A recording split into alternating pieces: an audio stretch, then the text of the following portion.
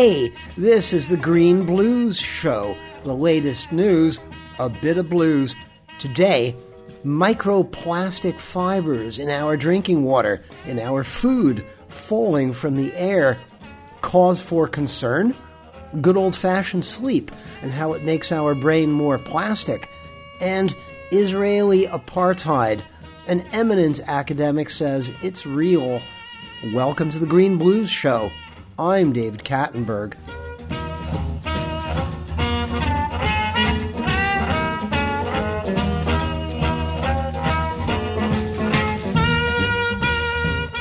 We're used to thinking of terrorism, climate change, poverty, and global economic development as big political issues.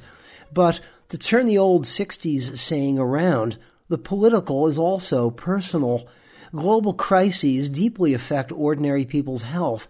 Heart disease, cancer, cholera, malaria, typhoid fever are easy to spot and treat. Poor mental health is largely invisible. Over 300 million people around the world suffer from clinical depression, and the number is reportedly rising. According to the World Health Organization, depression is, quote, the leading cause of disability worldwide, and a major contributor to the overall global burden of disease, unquote. Not surprisingly, compelling evidence suggests that depression, anxiety, and other affective disorders are exacerbated by climate change, particularly in the global south. The Indian Journal of Occupational and Environmental Medicine reports higher rates of suicide, violence, and post-traumatic stress disorder linked to natural disasters, extreme heat, drought, and displacement. While mainstream media report on property damage, injuries, and death, the countless individuals who sink into depression, many never to surface, remain largely invisible. You are listening to The Green Blues Show. I'm David Kattenberg. I woke up this morning and I was in an awful mood.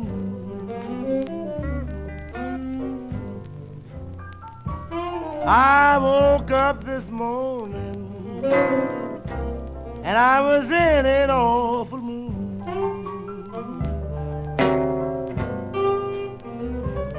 I was broken hungry and I didn't know what to do.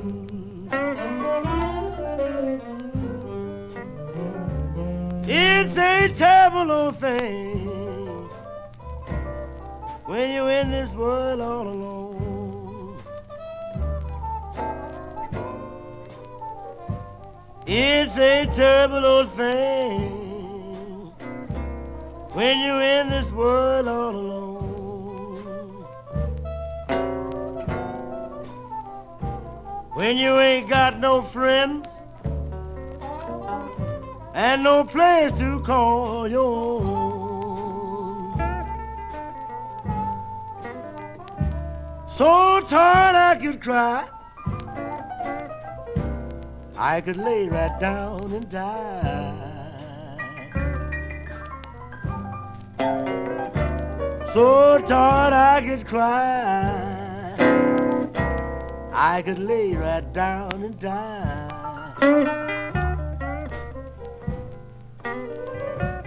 I'm one unlucky person. Please somebody tell me why.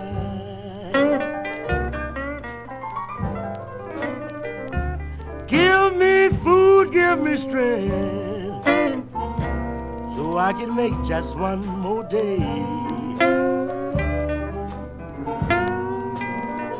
Give me food, give me strength, so I can make just one more day.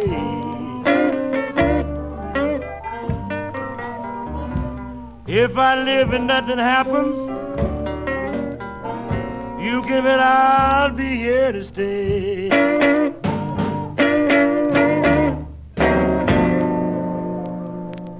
I'm in an awful mood. T-Bone Walker. They are ubiquitous, everywhere. Microplastics, tiny little plastic fibers evenly distributed over Earth's surface, the ultimate expression of humanity's plastic addiction. Plastic microfibers were found in 83% of tap water samples in a study by the U.S. NGO Orb Media. From 2 to 5 fibers per half liter of tap water in Europe and the U.S. respectively. They're in beer, wine, food. They're in the air we breathe. Those warm fleeces we love to wear, release them in the billions with each machine wash. Plastic microbeads are present in a multitude of consumer products. Then there are plastic nanoparticles possibly able to enter cells. What's all this microscopic plastic doing to our health? I spoke with Chris Tyree, a journalist with Orb Media, the news organization based in Washington, D.C., that carried out the study. Can you tell me what are microfibers, plastic microfibers, and microbeads? Right. So microbeads would be small plastic beads that are manufactured as such. They've been used for a number of different applications, from cosmetics to lotions, creams, that like anti-aging creams, things like that.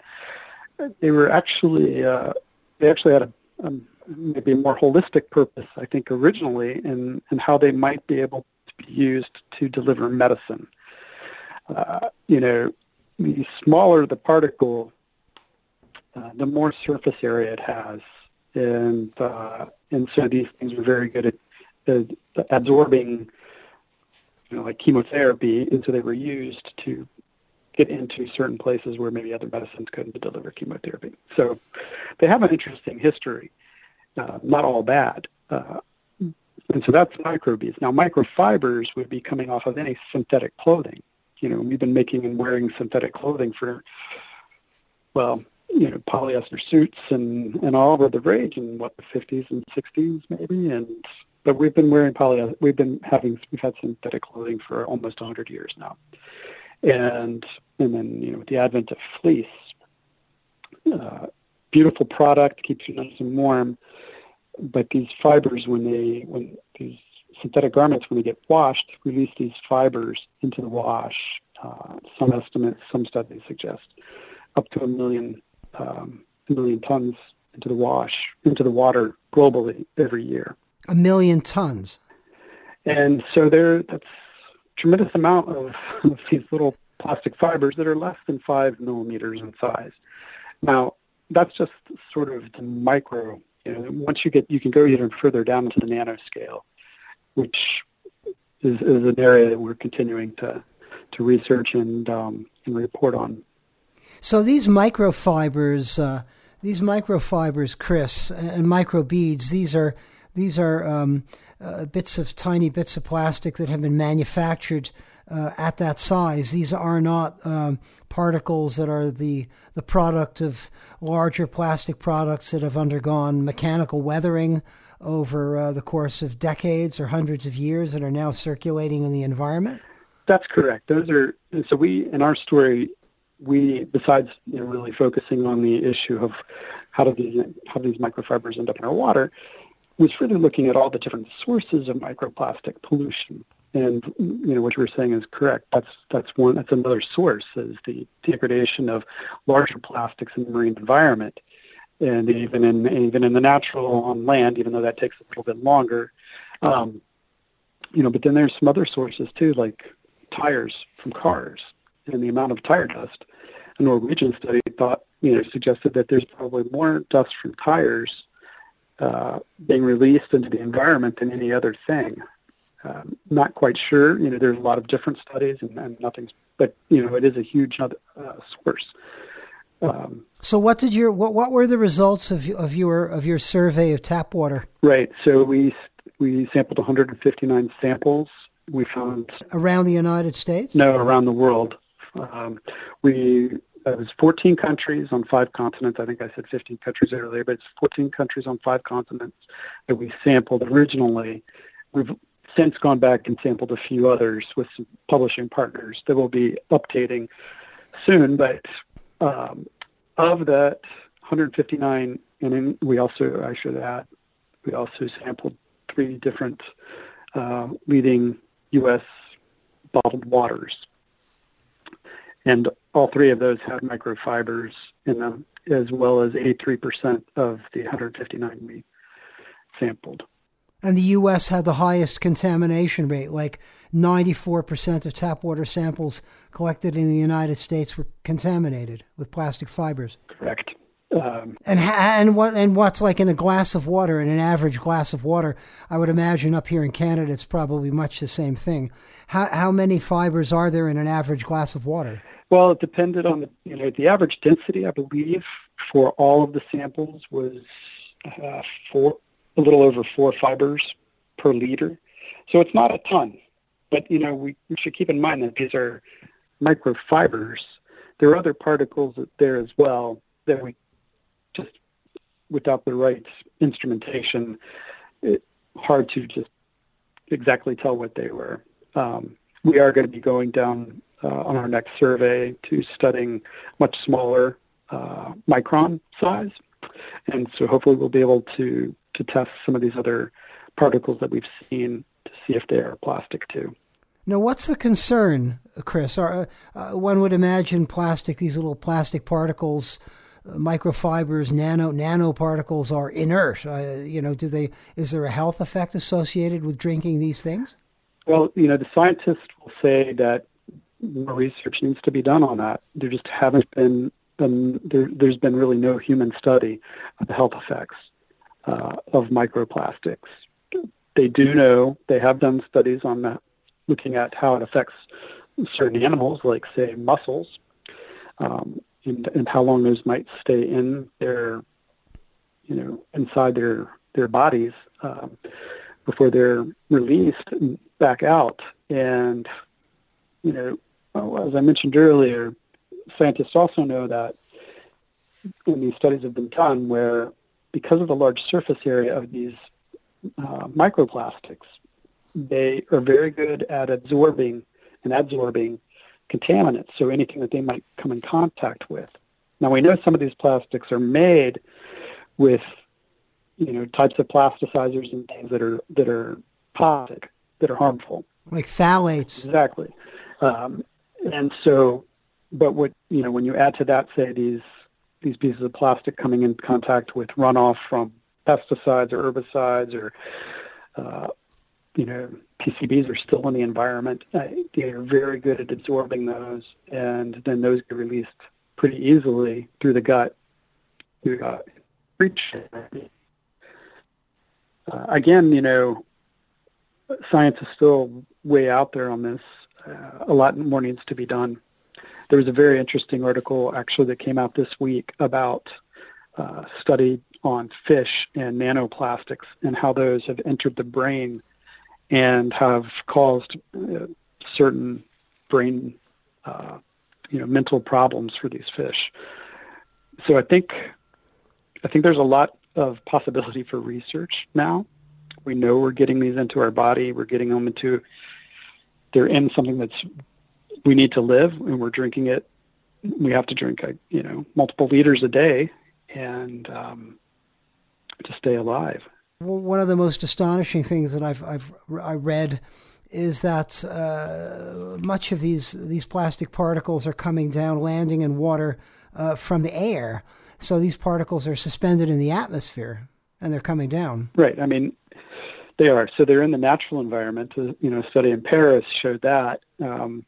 But, they've been found in your average house. And when you look just at the dust, if you have wall-to-wall stain-free carpet or stain-free furniture, like all of that is made with synthetic materials. And just walking across the carpet will start to shed those fibers, and they will get in the air, and they will become the dust that you breathe in and get in your drink or in your food that's laying on the table. We really are taking this in multiple ways, from inhaling it to consuming it to imbibing it, and at a rate that's fairly alarming and certainly higher than anybody expected. We just don't know what the consequences are. Feedback or repercussions from the release of your study, Chris Tyee? Is there a sense that there's going to be some response or some public action. It's hard to imagine. Plastics are ubiquitous. They're everywhere. It's hard to imagine them being eliminated. Right. I mean, I think we did the research, and the plastic industry has an economy, if you think about it in sales, about the size of, it would be like the 20th leading economy, leading country. I mean, that didn't come out exactly right, but basically the amount of plastic sales globally is equal to the economy of more than 20 countries. So it's not going away. It's very useful product. I think when you think about what can we do, there are some people that are out there doing some amazing things. There is an idea that's really starting to take off about a circular plastic economy, where people start to think about the design stage at the beginning, the end of life at the design stage. So they're thinking about how it's going to end up, where's it going to be, before they even design it. And I think if we can continue that, and we can pressure corporations to think that way, one is they're going to have it'll be cheaper for them in the long run. And two, it'll keep plastic pretty much out of other places it doesn't need to be. And of course, there are a lot of different things people can do right now on their own just to limit their plastic addiction. Do we really need a straw when we drink a glass of water? Do we need plastic bags? Can we use reusable bags? There are little things like that that we can do. It'll make a dent. It'll start to make a dent.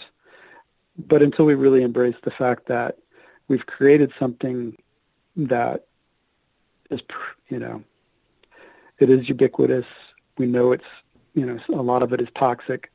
And now we know that it's small enough to get into our bodies and deliver whatever's on it into us. Chris Tyree, thank you so much for speaking with me today. And my pleasure. And fascinating story, and we just really hope that the people will give it a good read and do what they can. Chris Tyree is a journalist with Orb Media, a global nonprofit news organization based in Washington, D.C.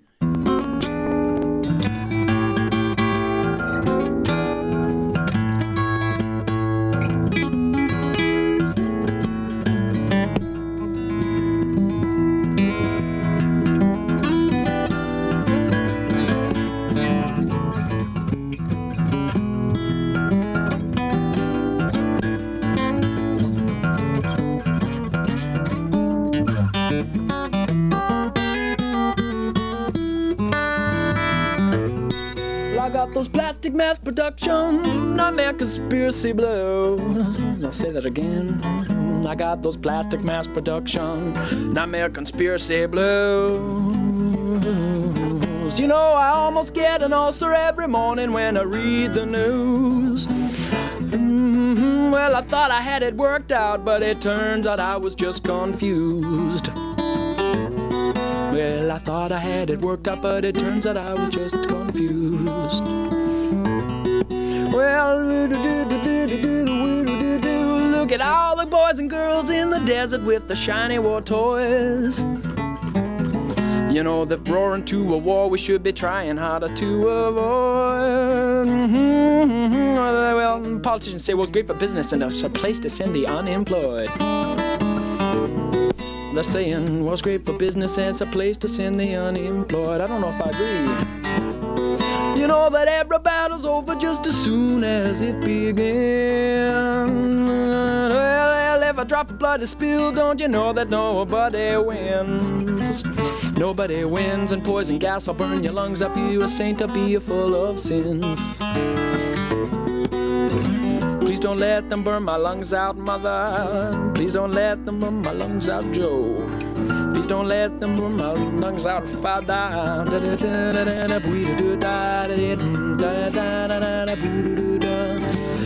I don't wanna melt in my chair. I don't wanna lose my teeth and hair. I don't wanna have kids or be spares in the war machine. The war machine.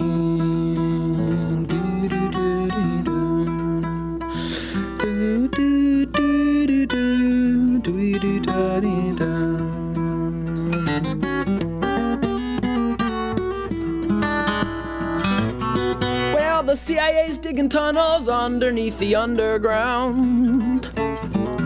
Well, and they creep out of your toilet when they're positive you're not around. They're writing coded lists in black books of all the things I think they should have found. Well, then they're put back on the scuba and swim back to the five-sided home. Well, I'm the only person here now, but I can't say that I feel alone. 'Cause they put LSD in my orange juice and a bug inside my telephone. Oh, then they put it.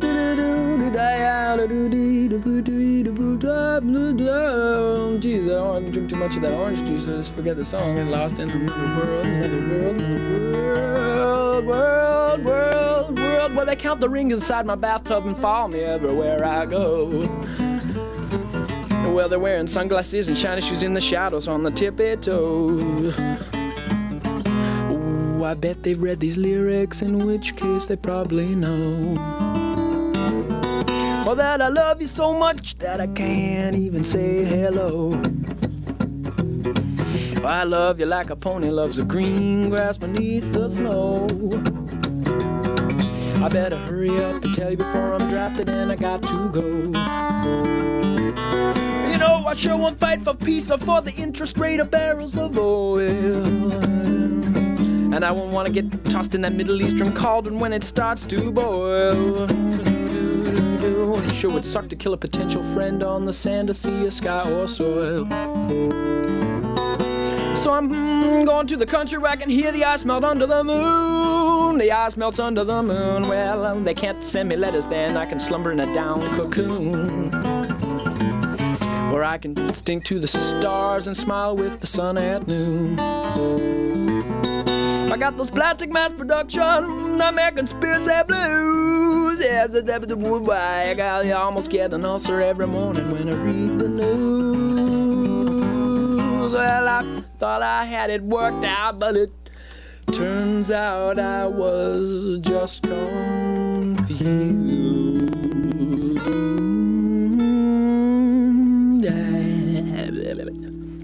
Plastic mass production blues. Dan Weisenberger. We all know sleep is critical for survival, and a lack of it can have dire consequences. A good night's sleep certainly helps us function better during the day, but how exactly? Researchers are only now beginning to connect the dots between brain plasticity and the healing powers of sleep. Dormer here. Will Dormer has a problem. Can't sleep, Will? No, he can't. Dormer, a hard-boiled cop in the 2002 film Insomnia, can't fall asleep, and he's falling apart at the seams. Who's that? I got a nap this afternoon, but I guess you had to work. Detective Dormer, played by Al Pacino, has traveled to Alaska to catch a killer, played by Robin Williams. Drenched in 24 hours of sunlight, Dormer's clock is way out of whack, and he's finding it hard to function. A name or I'm gonna hang up. No, you're not. You need the company. Nothing as lonely as not sleeping. Insomniacs are more than just lonely. Their brains are less flexible. A good night's sleep rewires gray matter and sheds chemical waste, boosting healthy brain activity in the day. For sleep to happen, night has to be dark and day bright.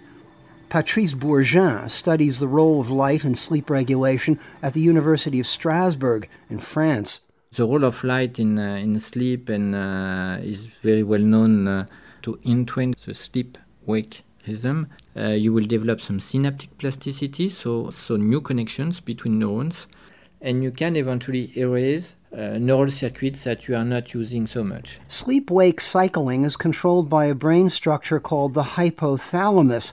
with light input from the retina and by the tiny pineal gland, which secretes the neurochemical melatonin.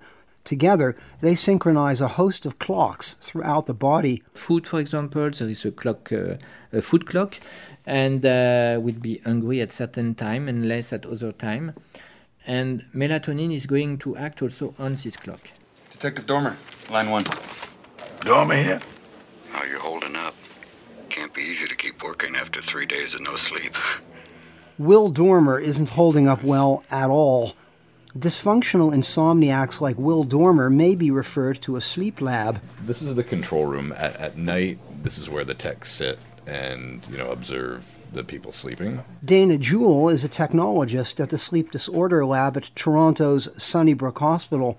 Every day, Dana pores over digital recordings of patients sleeping or tossing and turning in the next room. So we have brain waves, eye movements, ECG, sleep stages, respiratory events, limb movements, anything that the doctor would need to make the diagnosis.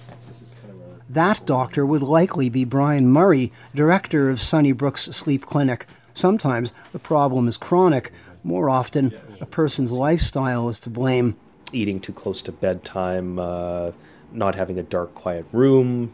So light activates the retinal hypothalamic tract in the brain. So if you're looking at a light source, a computer screen up close, it's sending a signal to your brain to wake up, the opposite of what you want. It's the transformative powers of sleep that amaze Murray the most.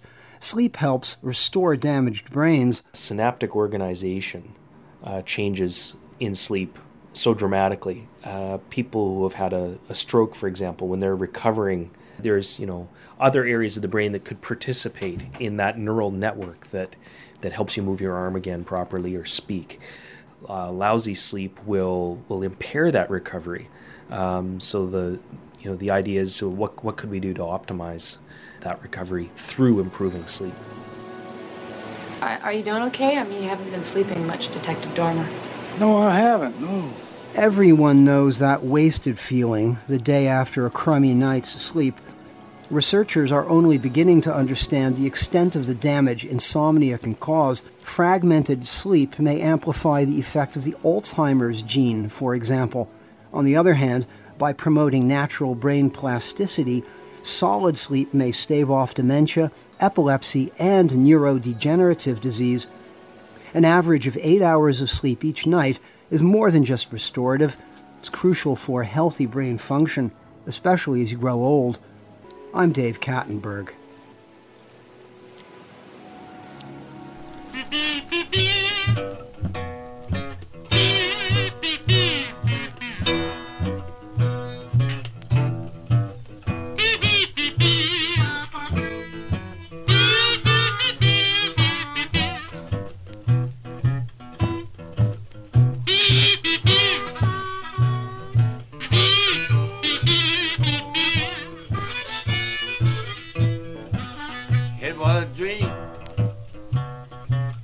Just a dream I had on my mind. It was a dream. Just a dream I had on my mind. When I woke up this morning, not a thing could I find. Well, I dreamed I was in heaven. I sat down on the throne. I dreamed I had a good angel.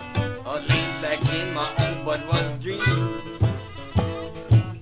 Just a dream I had on my mind. Yes, I woke up this morning. Not a chair could I find. Well, I dreamed I was in the White House. I sent him Miss Johnson's chair. I dreamed to shake my right hand, said, I'm glad you're here, but was a dream.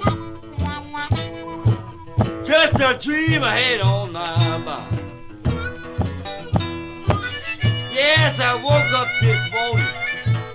Not a chair could I find. Now play for Julie. Play with me, boy.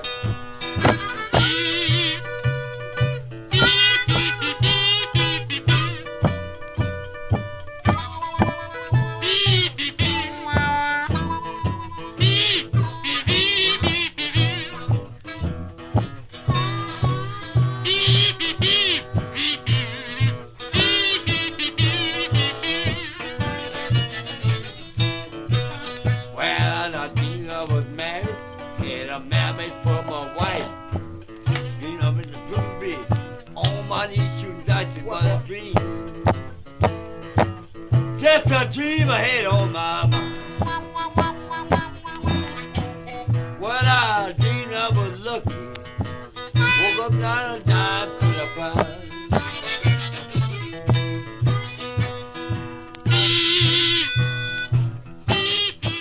Dewey Corley, Just a Dream I Had on My Mind, from an album called Beale Street Mess Around.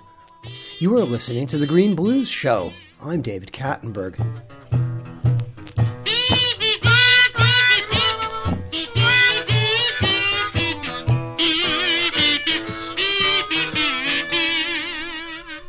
The senior correspondent for Canada's public broadcaster, the CBC's Neil MacDonald, put it perfectly recently in an opinion piece at CBC's website. If it looks like a duck, MacDonald began, launching into an essay about the rising acceptance of the Israeli apartheid idea, then it probably is a duck. MacDonald's essay sparked predictable howls of outrage and volleys of complaints from Israel's staunch friends and PR agents here in Canada. MacDonald's piece failed to cite a recent and highly relevant report on the Israeli apartheid question by Richard Falk, former United Nations rapporteur on human rights in the occupied Palestinian territories, and Virginia Tilley, professor of political science at Southern Illinois University. The UN's Economic and Social Commission for Western Asia had commissioned the report, which Falk and Tilley produced independently. For a brief moment, the Falk-Tilley report was available at the UN website. Then it was taken down. The chair of the UN committee that had commissioned the report resigned in protest. Not surprisingly, Richard Falk and Elizabeth Tilley's report, entitled Israeli Practices Towards the Palestinian People and the Question of Apartheid, has received very little mainstream media attention. I reached Professor Richard Falk in Turkey. Can you provide me with a brief background on the report, how it came to be commissioned, and then dive into the substance of the report, your views and those of Professor Tilley regarding the substance of the question whether or not Israel practices apartheid? Well, the report arose because these foreign ministers that represent these 18 governments that are members of ESCWA, which stands for Economic and Social Commission for West Asia, requested the secretariat of that commission to commission a report that inquired into the allegation that Israel was an apartheid state. And the people in ESCWA contacted me, and I suggested doing the report jointly with Virginia Tilley. They probably contacted me because I had been previously the special rapporteur for human rights violations in occupied Palestine. And so but it was always understood that this was an independent report. It was not a UN report, and that it would be undertaken within the domain of academic research and analysis. And we tried as best we could to adhere to that kind of orientation. As far as the substance of the report is concerned, there are two things that should be noted initially. It isn't so unusual to refer to Israel as imposing an apartheid regime on the West Bank. A lot of Israelis, including leaders going way back, have either said we risk apartheid or are engaged in apartheid in the manner in which we govern the West Bank. And that's it goes all the way back to David Ben-Gurion, who's worried about this and then since the occupation in 1967, it's been a frequent internal theme in Israel. But if anyone externally, especially a person with high visibility, says the same thing, they get pilloried and accused of anti-Semitism and the like. Jimmy Carter is the most obvious example, where he gave the title of his book, which was basically very sympathetic to Israel, but he called the book Peace or Apartheid. And that kind of sense that Israel either had to accept the establishment of a Palestinian state, or because of the demographics involved, it would eventually be perceived to be operating as an apartheid regime, at least in occupied Palestine. What was distinctive in our report was that we were looking at this question not from the perspective of territory, but from the perspective of people, and the Palestinians as a people. And therefore we considered not only the conditions that they were subject to in the West Bank, but also in Jerusalem as a minority in Israel, and as refugees and involuntary exiles.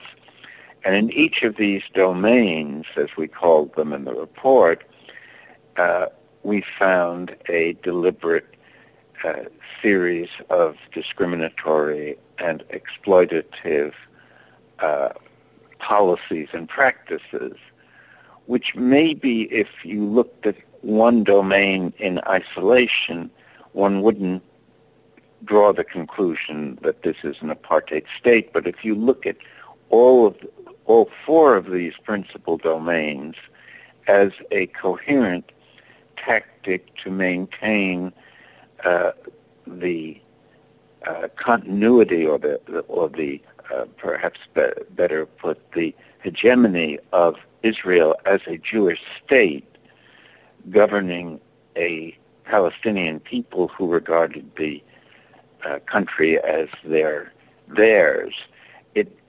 presupposes the use of force based on ethnic identity, which according to the Apartheid Convention is interpreted as the difference between peoples of the sort that Jews and Palestinians are. In other words, it's an ethnic category. It doesn't require differences in color as in South Africa, and it doesn't require that the crime of apartheid is in any significant sense resembles the regime that operated in South Africa, and is the origin of the crime. I'm wondering, Professor Falk, if you can go into some of the details on how Israel exercises domination over the Palestinian people in these four separate domains. There are indeed four separate and distinct sets of laws governing to which people in the West, the Palestinians in the West Bank and East Jerusalem, within Israel proper, the Gaza Strip, and indeed in diaspora, are subject to. Can you go into the details of these four domains? Yes, of course. The report itself, it's a complex discussion, and it is the body of the report itself. As I said, the dual legal structure in the West Bank is pretty clear, where the Jewish settlers have the benefit of the rule of law, and the Palestinian residents are subject to military administration and have no rights. And this structure has persisted now for 70 years with no end in sight. So, and that time dimension is part of the conclusion that this structure was deliberately imposed as a way of solving the puzzle that Israel had from the beginning, which is how can we be both a Jewish state and a democratic state in a society where we were, if you take Palestine as a whole, where Jews were started off as a rather small minority. So that's one of the explanations of how this structure emerged, and how the policy was one of needing to dispossess a substantial number of people. Otherwise, Jews would have, even after World War II and after the influx of refugees from Europe, Jews would still have been a minority in Palestine, and therefore the Zionist commitment to both democracy and a Jewish state could not have been satisfied.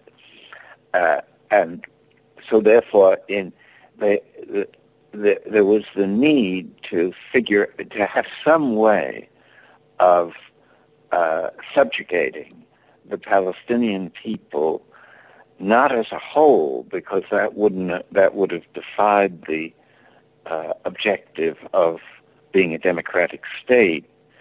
It was necessary. The fragmentation of the Palestinians was intrinsic to this policy of domination and discrimination. And the Apartheid Convention, again, which we relied upon as the legal foundation, makes apartheid a crime based on the commission of inhuman acts and the dispossession of people from their place of residence for generations, and the destruction of their villages. The whole Nakba story qualifies in our mind as inhuman acts.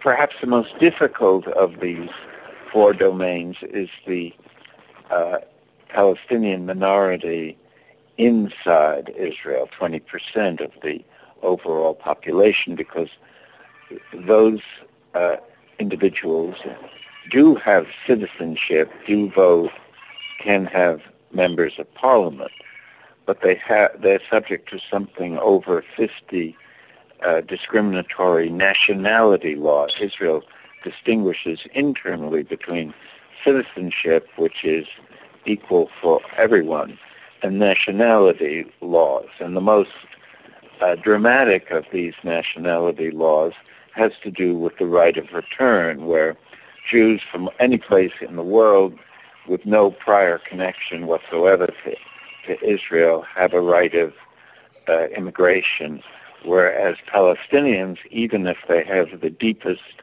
imaginable roots inside Israel, have no right of return, not even for purposes of family unification.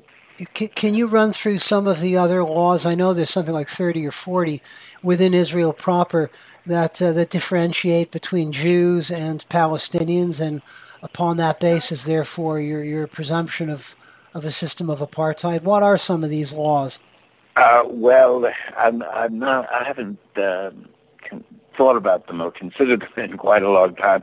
They relate to restrictions on ownership and residence, ownership of property and residence, that is quite, in effect, segregates Israel in rather rigid ways, and they have to do with a lot of things connected with family law in terms of reunification of families, rights, loss of residence rights, and a whole series of things that pertain to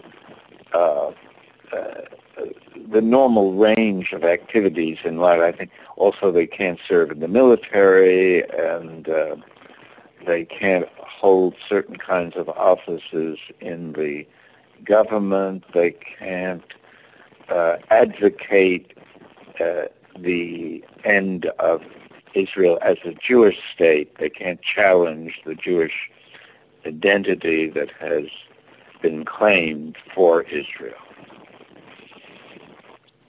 So going through these four domains, therefore, we've talked about the West Bank briefly. We've talked about Israel proper.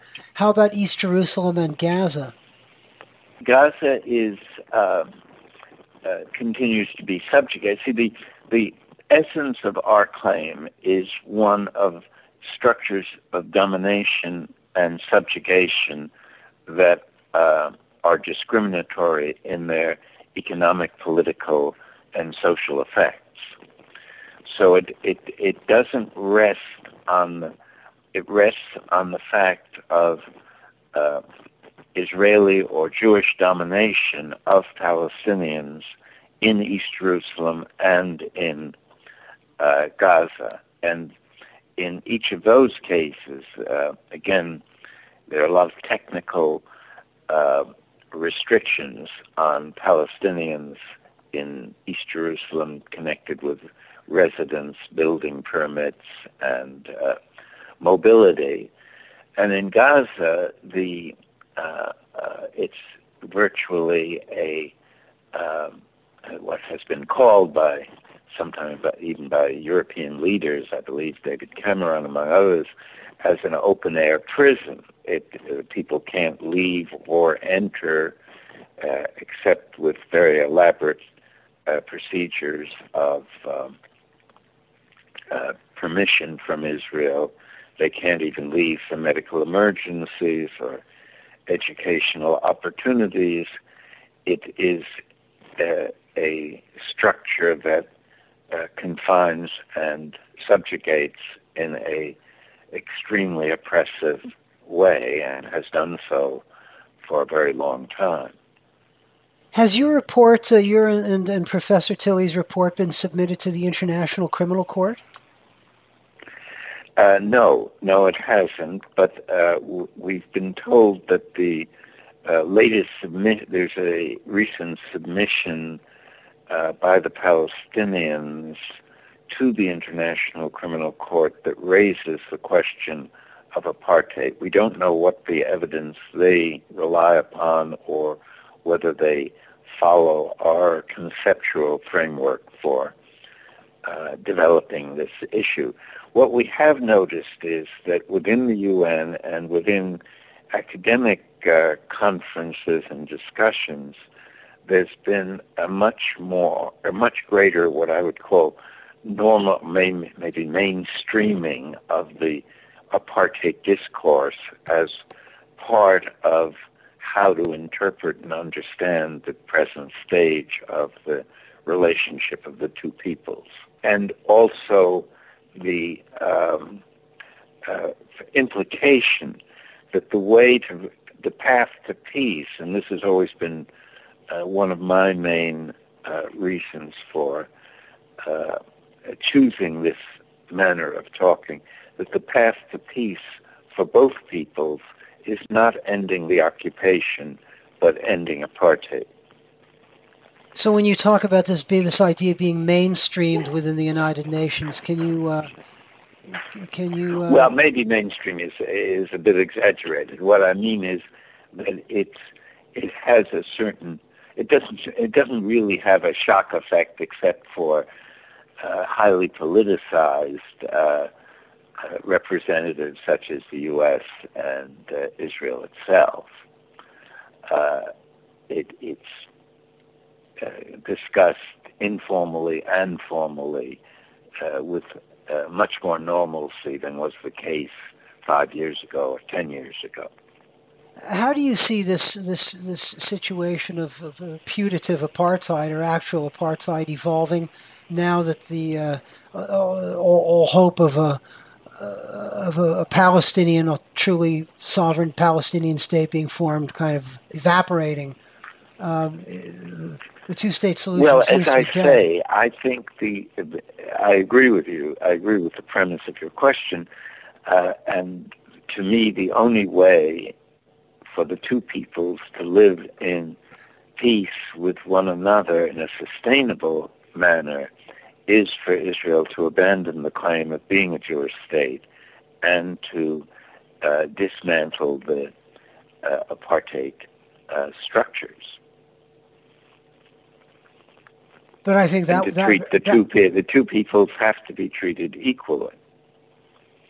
But I suppose that will come about as the result of the final collapse of the peace, the quote unquote peace process, realization by really everybody that there will never be a sovereign, separate Palestinian state. That there's just one single state. There really is at this moment there really is only one state. Exactly, yes. And the question is, will that one... I mean, Netanyahu, to some extent, wants to keep the status quo without making that leap from the Palestinian territories as occupied to Palestinian territories as incorporated within Greater Israel. But the Israeli political parties and forces to the right of Netanyahu are moving increasingly and explicitly towards saying, we've won the conflict, we've prevailed over the Palestinians, we've won, they've lost, and we should establish a single Greater Israel. And that would be undoubtedly some sort of apartheid state on steroids in the beginning.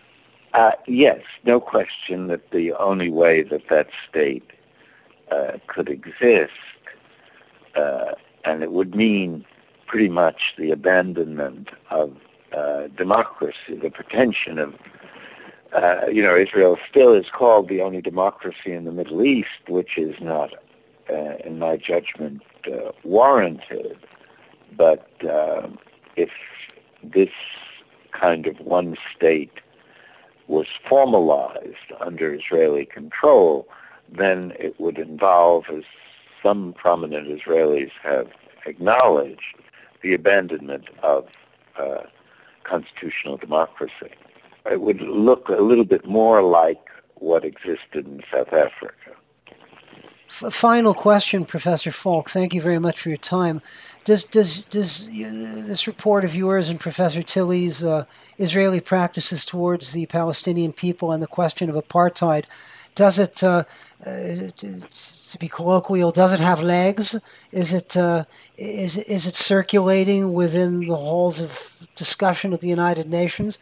Is it having some influence on the discussion?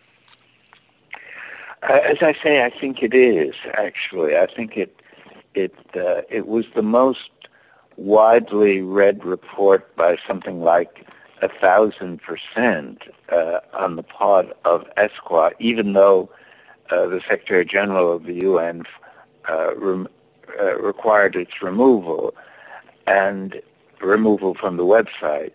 And it has been very widely discussed in academic settings. It is, I think, influenced the way more objective diplomats see the situation from within the UN. It has not modified the geopolitics that has sort of dominated the policy process in North America and Europe, and there's no prospect that that policy process or policy consensus is likely to be modified. These governments continue to talk about a two-state solution and the need to get the parties to negotiate as if that's a plausible scenario. So one's dealing in a very peculiar kind of atmosphere where diplomacy has reached a dead end, yet it's not acknowledged, and the realities are either the status quo or enough pressure is generated from global solidarity movements and Palestinian resistance to lead Israeli public opinion to make an abrupt shift in a direction of saying we'd rather live as a constitutional democracy with the equality of the two people than have this pressure on our society indefinitely. And that's what essentially happened in South Africa, symbolized by the release of Nelson Mandela, something that was totally unexpected until it happened, and a real reversal of outlook by the Afrikaner elite that had been governing the country. Thank you so much, Professor Falk, for your time. Good talking with you, and I hope we covered the ground you had in mind. Richard Falk is Research Fellow at the Orphalais Center of Global and International Studies at the University of California at Santa Barbara, and Albert G. Milbank, Professor of International Law and Practice, Emeritus at Princeton University. Professor Falk was United Nations Special Rapporteur on Human Rights in the occupied Palestinian territories from 2008 to 2014.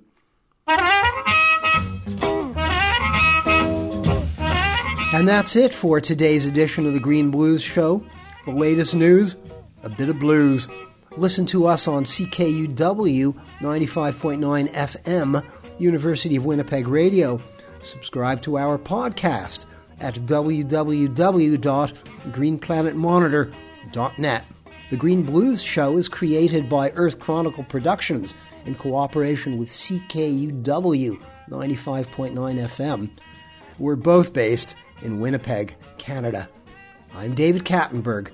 Join me again next week at this same time. Bye-bye.